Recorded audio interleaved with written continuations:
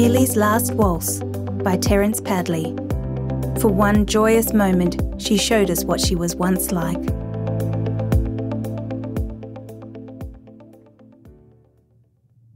"Look what I've found," my wife Joan called from our backyard one Friday on my return from work. I hastened down the side stairs by the side of our house. At the bottom was one of the oldest, saddest little dogs I had ever seen.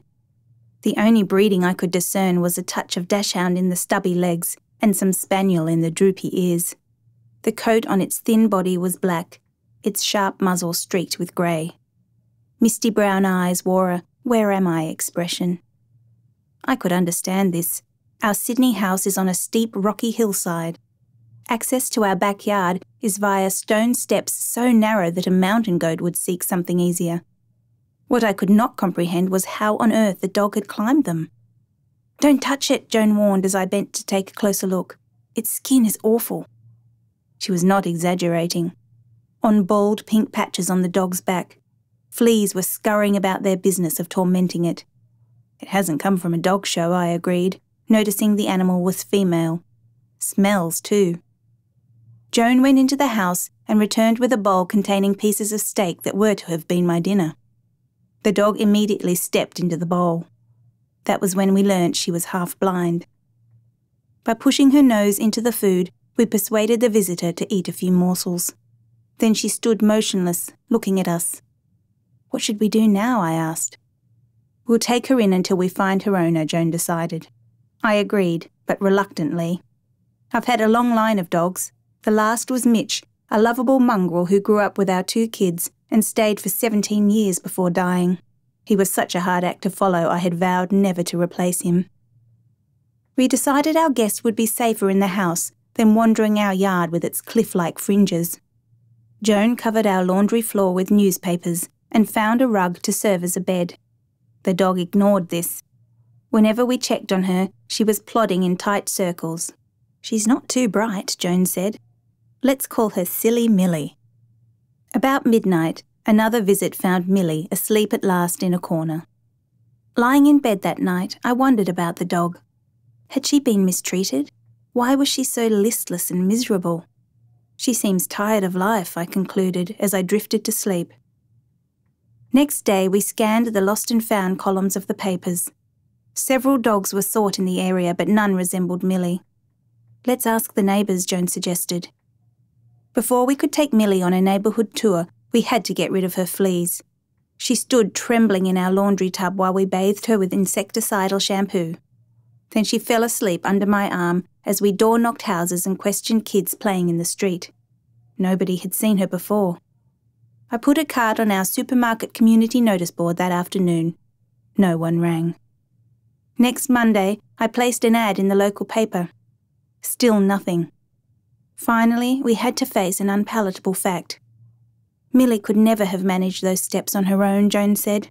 Someone dumped her. Knowing Millie was helpless, we decided to keep her at least until we could find her a home. We took her to a vet who estimated her age at about 10. Back home, Joan armed herself with powder, brushes and more shampoo and set about tackling Millie's skin problems. This took care of Millie's smell, but I didn't want her living in the laundry, so I draped hessian over metal tubing to make a shelter for her in the yard, which I fenced with chicken wire. I did not want her to fall down the cliffs fringing our property. To give Millie a break from the yard, I took her for a walk each evening. I found that she stopped abruptly every 20 steps or so, and I had to yank her lead to get her moving again. "Walking Millie is no fun," I grumbled one day. "Walking is good for her," Joan replied, "and you." Slowly, Millie's physical condition improved. She showed more interest in food, put on weight, and her coat began to grow back. With some respectability restored, we let her spend the evenings in our lounge room, dozing in a basket or plodding through the house on journeys of discovery. She even began to show signs of personality. She learnt where we kept chocolate biscuits and often sat in front of the cupboard until Joan gave her one. And Millie clearly looked forward to her walks. When I approached her with her lead at the appropriate time each day, her tail shivered, Millie's equivalent of wagging, and she pricked her ears. Soon she could walk 100 metres or more without stopping. Mostly, however, Millie remained distant and spiritless. When we took her to the beach, she fell into furrows and blinked myopically at the water. On a picnic, she slept the entire day under a chair. I found myself wishing she would do something, fetch a stick, chase a bird, anything. She did not even have a bark to spice her character. Apart from snuffling noises when asleep, she was mute. Yet she might have been lively once, and someone must have fed and cared for her. Joan theorised that she had belonged to an elderly person who had died or gone to hospital, and heartless relatives had dumped her on us. One night, while I was watching TV, Millie surprised me. Rising up on her spindly hind legs, she put her paws on my knee and looked up expectantly. I did nothing, then watched astonished as after a few moments' hesitation, she climbed painfully onto my lap with an old lady's trembling determination. She circled a couple of times and plumped down with a sigh. "Look at that," Joan said, amazed. There had been precious little return for our investment of time and money in Millie, so I was pleased by this small display of affection. I let her stay on my lap and patted her. By the time Millie had been with us for 10 months, she had become part of my daily routine, and I began to look forward to our walks. I appreciated being close to the flowers and trees in our suburb and making new acquaintances along the way. Millie especially seemed to like tottering down a grassy slope in a nearby park. Joan, who joined us for walks at weekends, claimed Millie enjoyed feeling the wind rippling through her hair. My final capitulation came when a dog-loving neighbour offered to take her off our hands. I thought about it long and hard before refusing. Then I knew for sure we had ourselves another dog. Millie's eyesight remained a problem. Once she stepped through the railings of our internal spiral staircase and fell with a sickening thud to the floor of the rumpus room.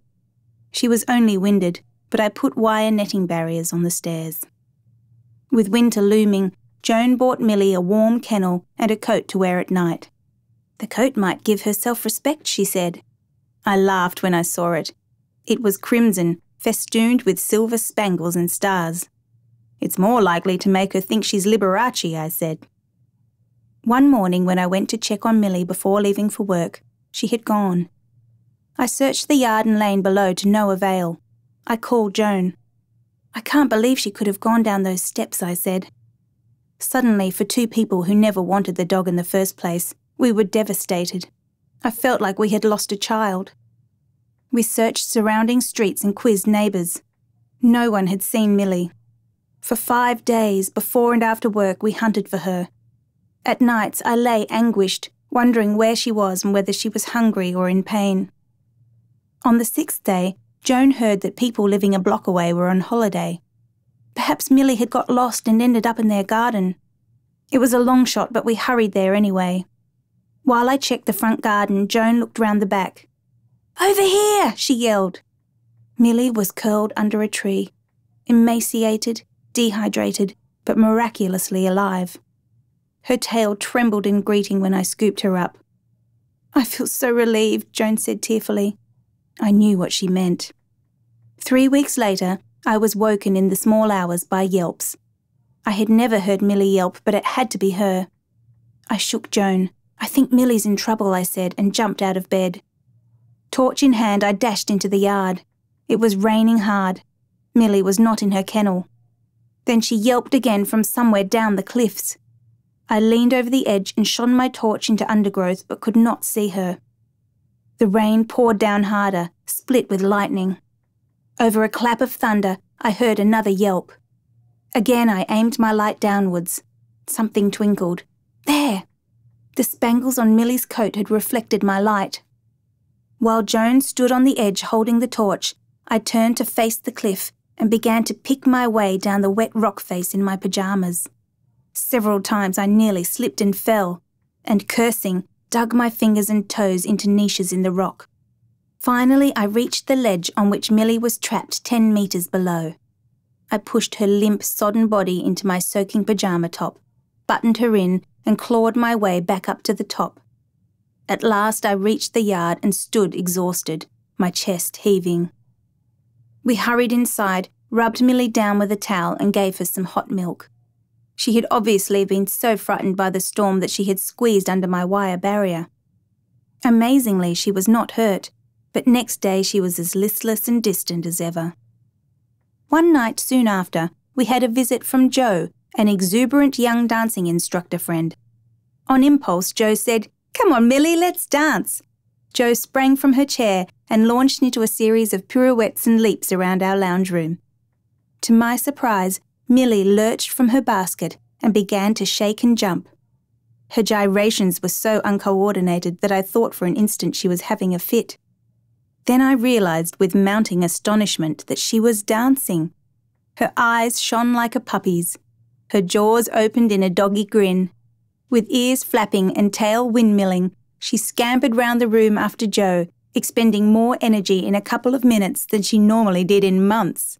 "She's dancing," I laughed. "Yes," Jo cried. "Keep going, Millie."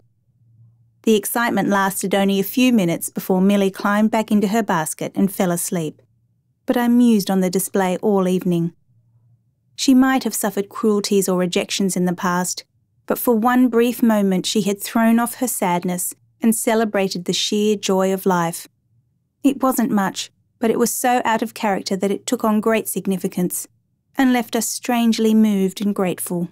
Like an old ballerina casting aside age and arthritis for one last performance, Millie had finally made an effort, it seemed, to give us a glimpse of what she had once been like. A few weeks later, Millie went off her food. The vet diagnosed an abscess under a tooth and recommended surgery. It was a big operation for an old dog, and she returned home more lethargic than ever. I moved her into my study so we could check on her at night. We tried feeding her milk with a syringe. "Come on, Millie," Joan implored. But most of the milk trickled out of her mouth and she grew weaker. We took Millie back to the vet. His obvious concern showed he had also grown fond of her. "She has an infection," he said. "Her kidneys aren't coping. Unless she responds soon to antibiotics, I don't like her chances." Millie rallied slightly. A score of times each day she struggled to her feet and walked around us for a few minutes before collapsing again. She still refused food, and her ribs were beginning to show. Joan and I faced the prospect that after all we had done, Millie was slipping away. I found myself desperately hoping she could beat the odds. She went back to hospital for 3 more days. Then the vet called. I could put her on a drip, but it would only prolong her misery, he said. "Take her home where she's happier and decide what's best." We collected Millie and had another sleepless night, getting up often to check on our patient. She was breathing with difficulty. By next morning, we had decided. We arranged to see the vet and took Millie on the car journey dog owners dread. Joan held Millie, unmoving and looking up at us, on her lap with the windows down. "I want her to feel the wind in her hair," Joan said, and burst into tears. Someone should invent demisters for drivers' eyes too. I left Joan sobbing in the car while I carried our dog into the surgery. I felt as if I was betraying her. She had come to depend on us. The vet ushered me into his room and I placed Millie on a metal table. She lay on her side with her flank rising and falling rapidly as she clung to life. I put my face close to hers. She looked at me and managed a tail tremble. "She won't feel a thing," the vet said as he loaded a syringe. He mumbled something about being sorry. Vets must hate this part of their jobs. It was over mercifully quickly, a patch of hair shaved above one small paw, the needle inserted, the plunger pushed down. Then Millie sighed and her breathing stopped. "Goodbye, girl," I said. Her eyes were still open, but she could not see me anymore.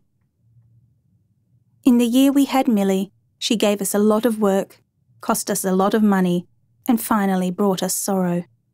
Friends had warned us that her use-by date was well past. They were probably right, but once your heart has been touched, you've passed the point of no return. Millie was frail, old and ugly, but in an unexpected way, her gentleness and quiet dignity enriched our lives. And there was more to it than that. She showed us that however bad things get in life, there is always hope, always time for love and building relationships, always time for one last grab of happiness, one last dance. Looking back at the list of great dogs I've had, Millie earned herself a high place in it.